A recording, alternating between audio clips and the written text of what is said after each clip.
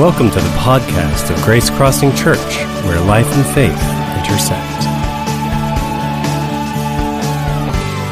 Well, good morning, everyone. We want to welcome you to Grace Crossing Church. Welcome back all of our regulars this morning and those who may be with us that are new attenders, newcomers, or perhaps even your first week with us. We welcome you and thank you for being here as we launch a brand new series this morning. My wife and I actually have recently found a restaurant.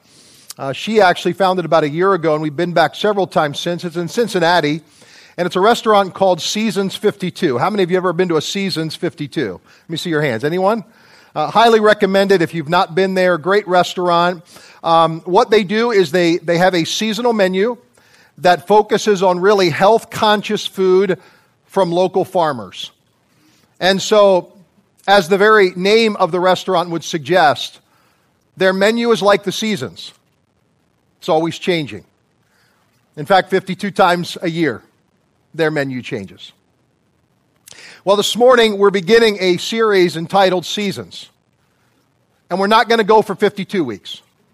We're going to go for 4. But before we jump into the series, Seasons, I want to conduct a straw poll with our congregation this morning. Now, I'm not a betting man, but I would bet that every person in this auditorium this morning falls into one of 4 categories. So let's test my assumption this morning. You're going to all have to be engaged in this straw poll, and you're going to have to be engaged by an applause. Are you ready? So get your hands free, and let's find out what category everyone in this auditorium fits into this morning. By applause, let me hear you if your favorite season is fall.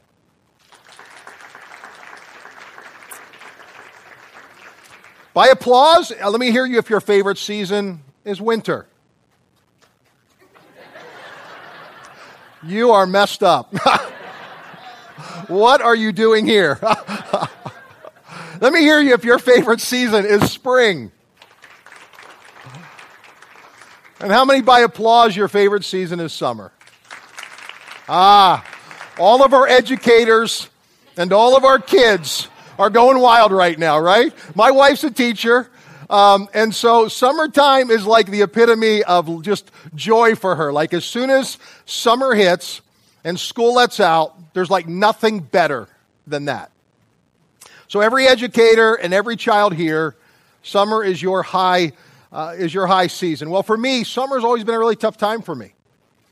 I don't really know what it is, and I know this may sound a little odd to some of you, but I've always struggled to find incredible pleasure in summer. I think just everything in life kind of seems out of rhythm. Everything seems to slow down. People slow down. People drive slower. Everything seems to get slower and out of rhythm. So while everybody else is enjoying the lazy days of summer, I'm just feeling plain lazy.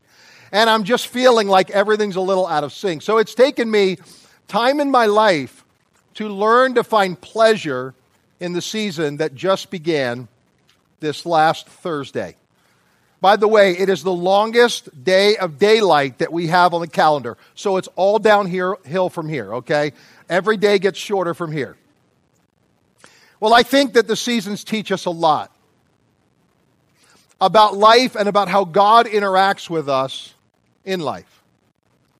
In fact, I would suggest to you that according to the Bible, life is a seasonal activity. That's what Solomon actually wrote and said in Ecclesiastes chapter 3.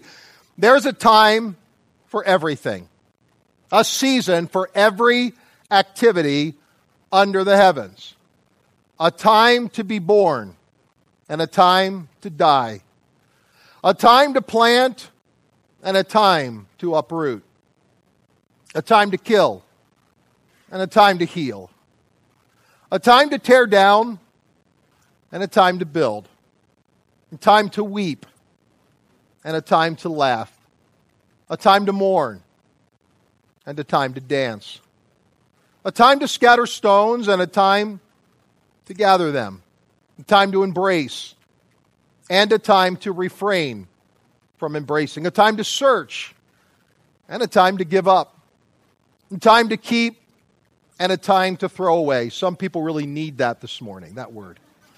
A time to tear and a time to mend, a time to be silent, and a time to speak, right, spouses? A time to love, and a time to hate, a time for war, and a time for peace. As I journey back mentally over my life, here's what I've discovered. Most of my life has been lived in some sort of transition. Now, I know that may not be what you want to hear this morning, but I think it's a reality of life. That most of our lives are lived at some level, to some degree, and in some stage of transition. In fact, our life begins and our life ends in major transitions. Think about it, from conception to birth, and then the transition from this life to the next.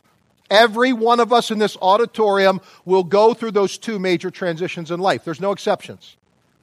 And in between those transitions, I would suspect there are at least nearly a dozen other major transitions that we will all walk through in our life at some point.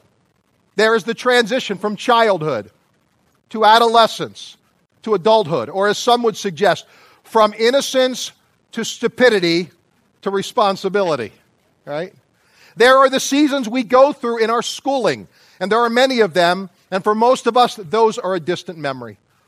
There is the transition from college to a career, and for some people back to college again, and a second or even a third career. For all of us, we'll probably go through some type of midlife crisis. And if there is a midlife crisis, then I would suggest there probably is also a quarter-life crisis that we go through. And here are some of the questions we ask at the quarter-life crisis in our life. We ask questions like this: who should I marry? What should be my career choice? Should I stay here or move there? What am I going to do with my life? And when you hit your midlife crisis, you're asking the exact same questions, only you're rephrasing them. You're saying things like this: did I marry the right person? Did I choose the right career path? Should I have moved here or stayed there? And what have I really accomplished in my life? You see, life is filled with all sorts of transitions. We go from a transition from being a son or daughter to becoming a parent of a son or daughter. And then one I recently went through, from a parent to a grandparent. Let me tell you, if you've not gone through that transition yet, it is worth everything. It's worth gold. There's nothing in the world like it. And I don't think it's those transitions that we are expecting, the ones that we are planning for, that are the difficult ones. I think the real difficult ones are the ones that are unplanned, the ones that are unexpected, the ones that you simply cannot prepare yourself for. Your house burns down. A spouse walks out of your life. You lose your job. A loved one dies and passes away. Whenever that occurs, you find yourself suddenly thrust into a season of transition.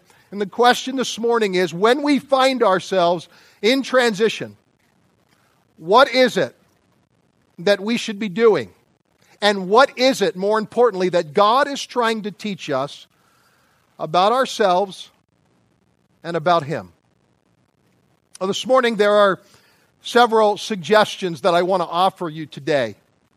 These are things that I have learned in my own life, that have come from my own seasons of transition, that I hope can provide you some encouragement this morning. And then as we wrap up today, I want to provide you some tools that I think can really help us to discover God and to find a path forward and a way forward when we find ourselves in the midst of a season of transition.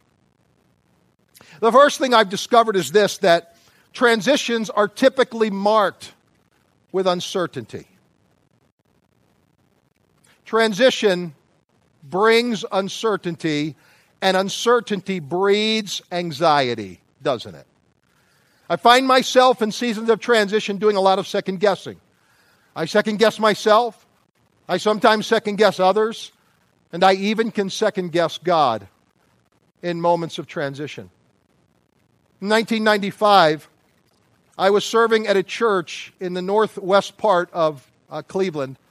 Been there for 5 years, an associate pastor, happy in my role, not making any plans necessarily to make a change.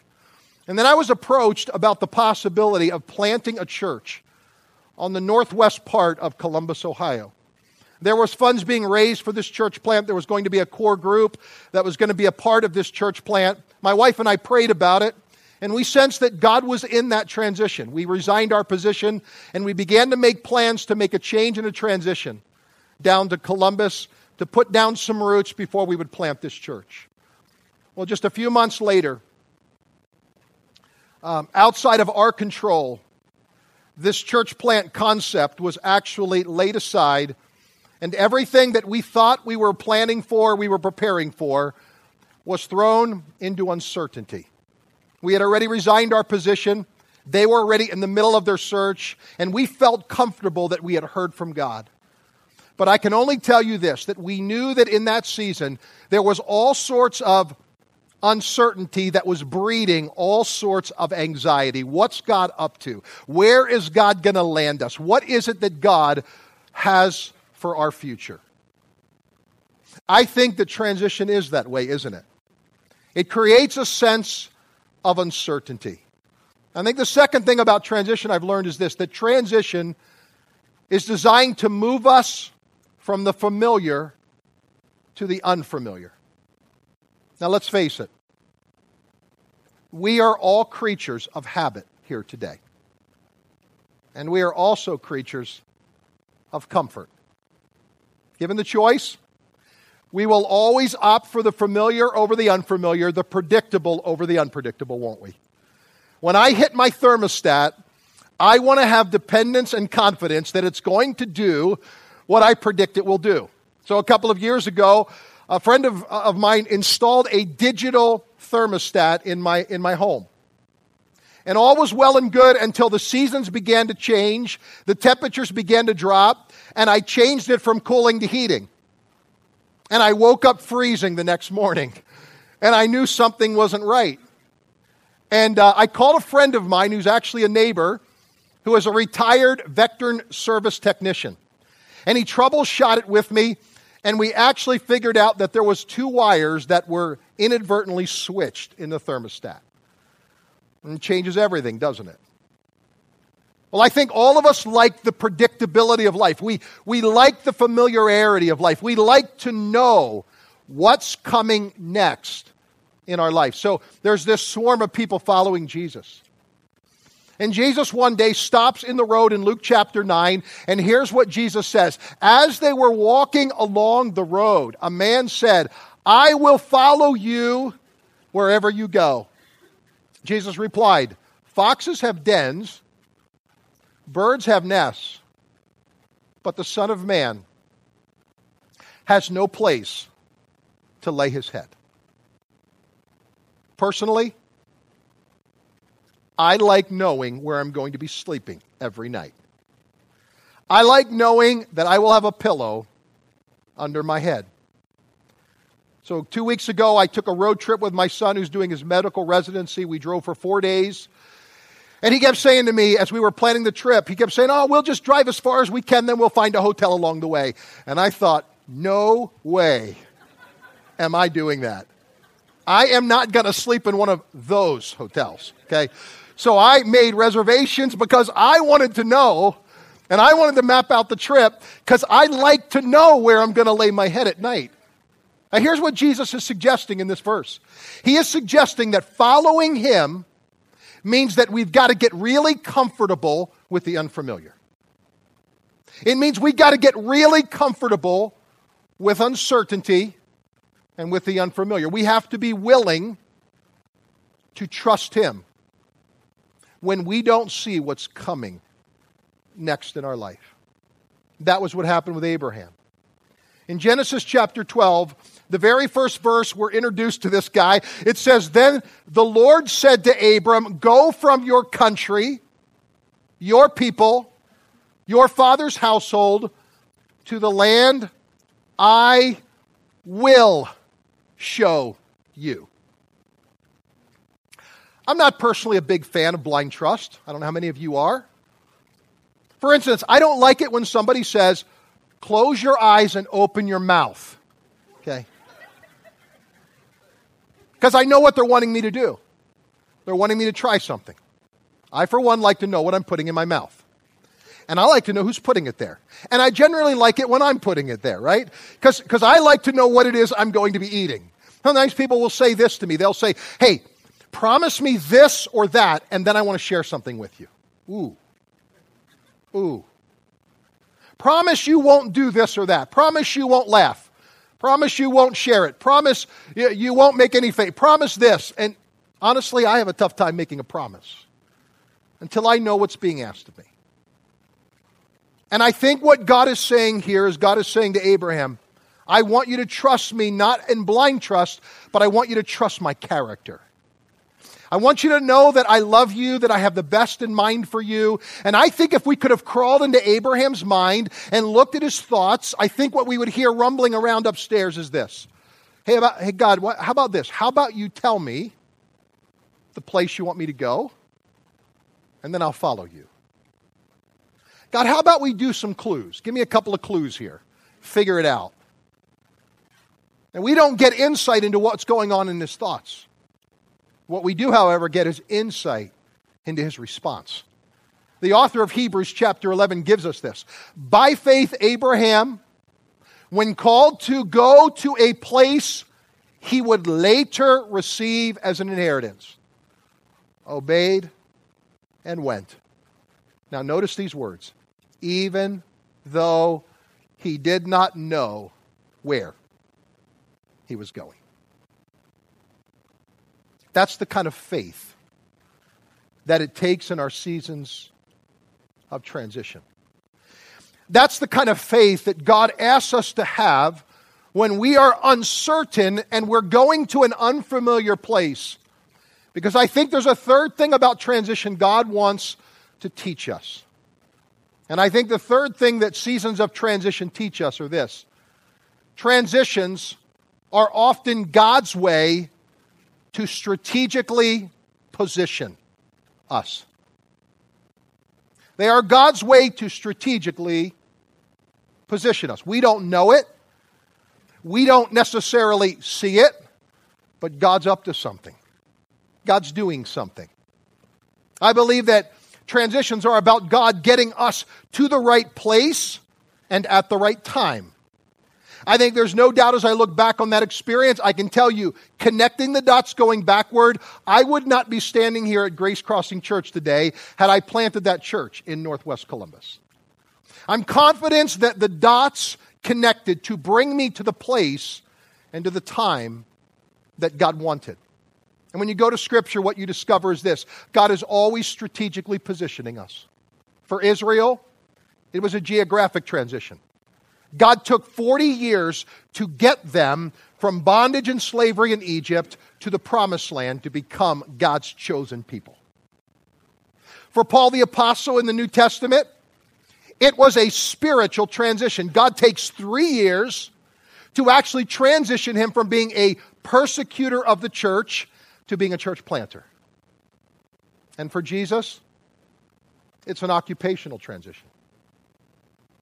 God uses 40 days in the wilderness to transition him from being the son of a carpenter who builds things to being a person who's now building God's kingdom as God's son. Those transitions were strategic. They are designed to move an individual to a place they could never get to any other way. Now, the Gospel of Luke gives us a really insightful story about this that actually illustrates this strategic positioning that God often does in our lives. It begins with just one verse. In Luke's Gospel, chapter 8, verse number 22. One day Jesus said to his disciples, "Let us go over to the other side of the lake." So they got into the boat and they set out. Now, there was nothing particularly wrong with the side of the lake they were on. From a purely human perspective, one side of the lake was just as good as the other side of the lake. You can do this later. But I would urge you to read the narrative and what happens next. Because it was on the other side of the lake that there is a spiritually and emotionally disturbed man who needs to be freed by Christ. It's on the other side of the lake where there is a man whose 12-year-old daughter, his only daughter, is dying at home and is in need of Jesus Christ to walk into his home and heal his daughter.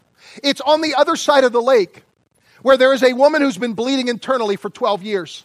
And she's been looking and reaching out to all kinds of medical professionals, trying to find help and hope. And it's Jesus walking through the crowd on the way to this guy's home where his daughter's dying that she reaches out and touches the hem of his garment, and she's healed.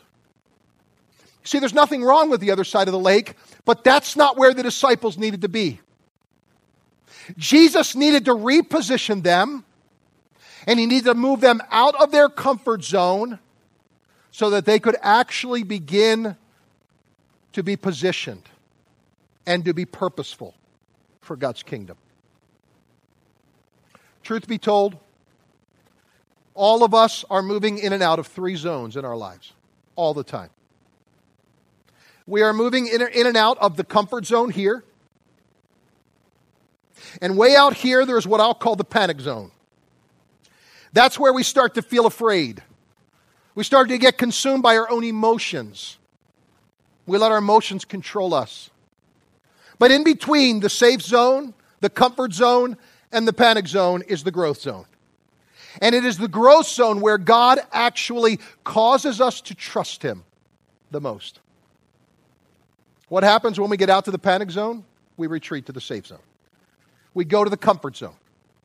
And yet God is constantly moving our lives to the edge of the growth zone where that we can feel this sense of panic because God says, I want you to learn to trust me. By the way, here's how they get to the other side of the lake. Verse number 23 of Luke's Gospel, chapter 8. As they sailed across, Jesus settled down for a nap. This story is remarkable to me. But soon a fierce storm comes up on the lake. The boat was filling with water, and they were in real danger. Have you ever felt like Jesus is asleep at the wheel? Where is God? I don't think we feel that any more than we feel it when we're in moments and seasons of transition. And I think it's interesting that it takes going through the storm to get them through the transition.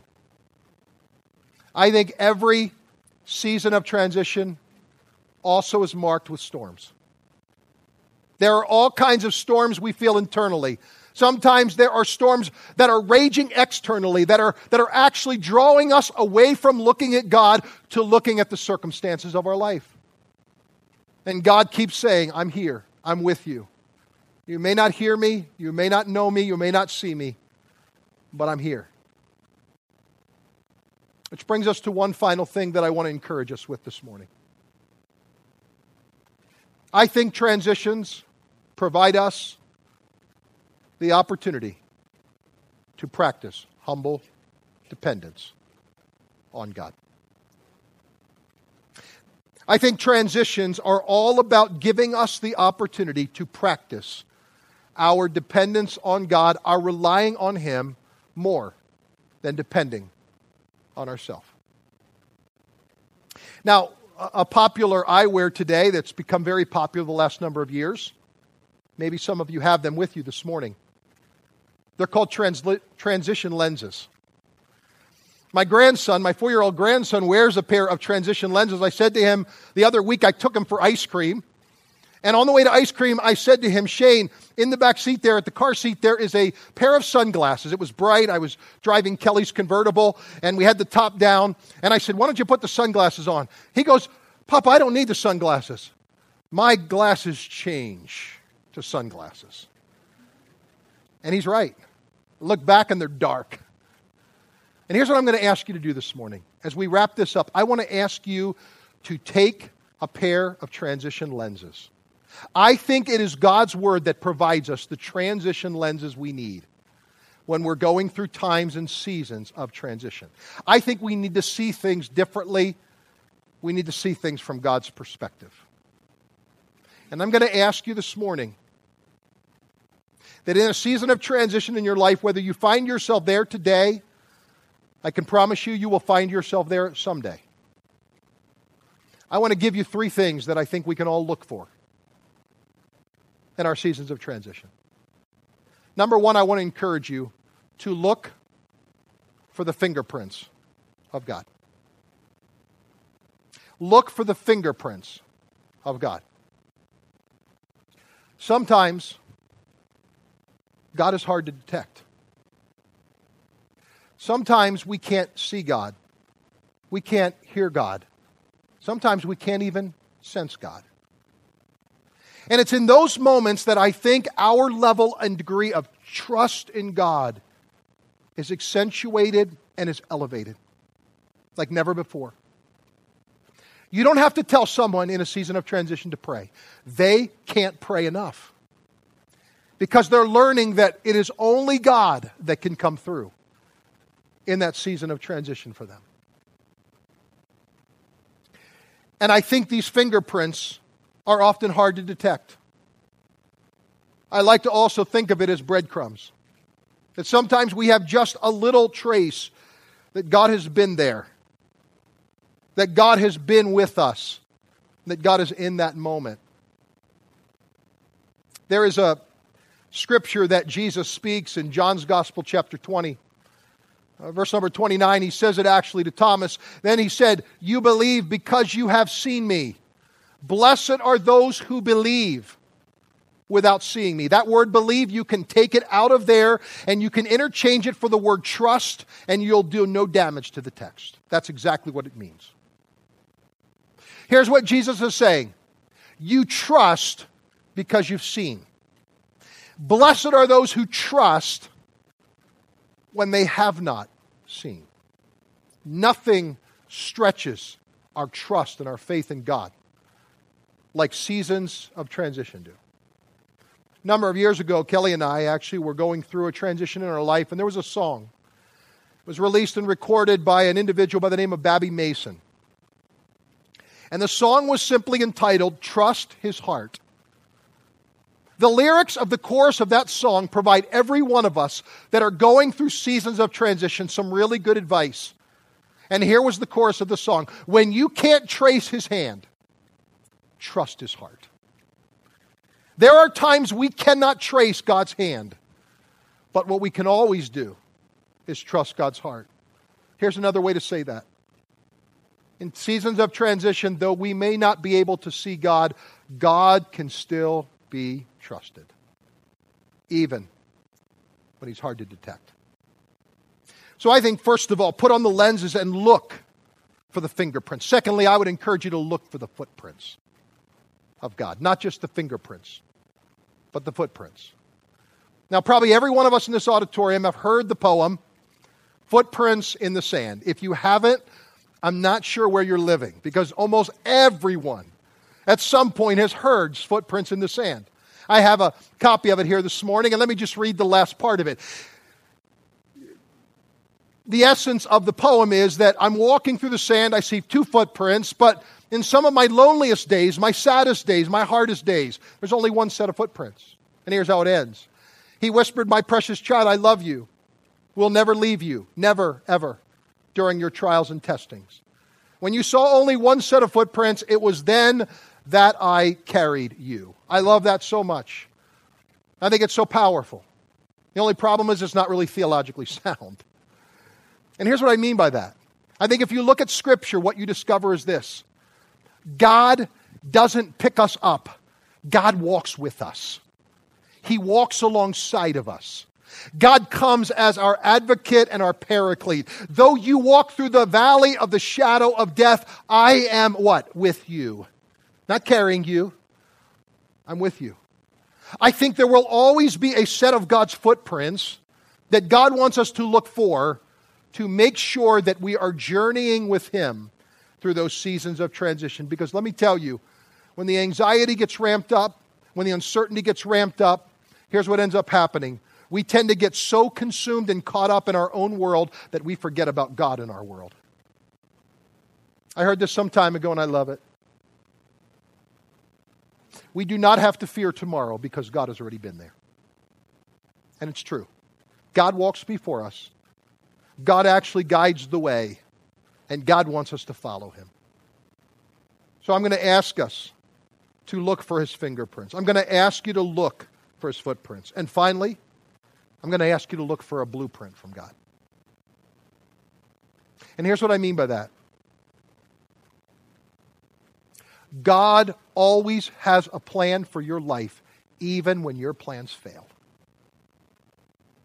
Even when your plans do not materialize and do not become what you thought they would. Your life has not gone the way you thought it should or would. And you wonder, what is God up to?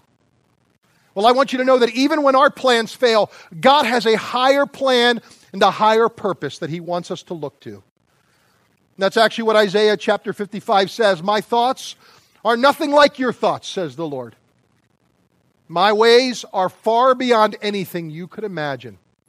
For just as the heavens are higher than the earth, so my ways are higher than your ways, my thoughts higher than your thoughts. We get an illustration for this in the book of Acts.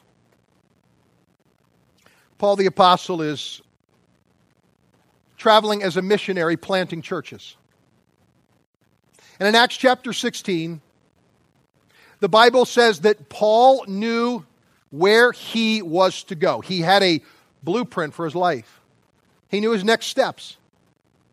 But something happens along the way that's pretty remarkable. Acts 16, verses 6 and 7. Paul and his companions traveled throughout the region of Phrygia and Galatia, having been kept by the Holy Spirit from preaching the word in the province of Asia. When they came to the border of Mysia, they tried to enter Bithynia, but the Spirit of Jesus would not allow them to enter. You talk about frustration. You talk about disillusionment. Paul actually reaches that night, and in desperation and frustration, he goes to bed wondering, like, what's God up to? I thought for sure God wanted me to go to the Galatian regions. I thought for sure God wanted me to enter Bithynia, but every time I tried to make plans, something prevented it. There was this restraint that kept me. It was God in the way. But I don't understand why. And then God says, here's the blueprint. Here's what it says in verses 9 and 10. During the night, Paul had a vision of a man of Macedonia standing and begging him, come over to Macedonia and help us. After Paul had seen the vision, we got ready at once to leave for Macedonia, concluding that God had called us to preach the gospel to them. God had a blueprint even when their blueprint fell apart. God had a plan even when their plan failed. I've been reading through the summer the book of Proverbs. If you are here this morning and you find your spiritual life stalled, you find yourself stuck in your quiet time, you're wondering how to jumpstart time with God, I would urge you, go to the book of Proverbs. If you read one proverb a day, you'll get through it in 1 month. And you can actually repeat that again and again and again. There is so much wisdom packed in Proverbs. And let me give you just 3 pieces of wisdom as we close. It's found in the 16th chapter. It has everything to do with seasons of transition, with looking for God's fingerprints, looking for God's footprints, looking for God's blueprint. 16th chapter, verse 1. We can make our own plans, but make no mistake about it, the Lord gives the right answer. Verse number 3. Commit your actions to the Lord, and your plans will succeed.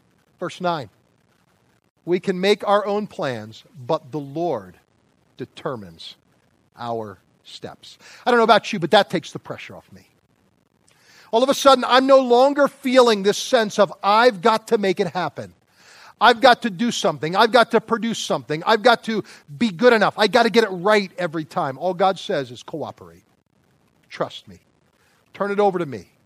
And when you do, I promise you, that your plans will succeed because I will be the one who will order your steps.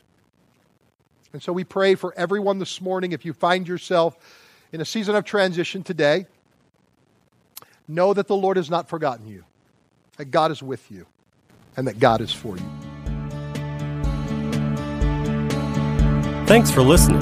To learn more about Grace Crossing Church, including service times and directions, check us out on the web at www.gracecrossingchurch.net. We hope to see you at one of our upcoming weekend worship gatherings.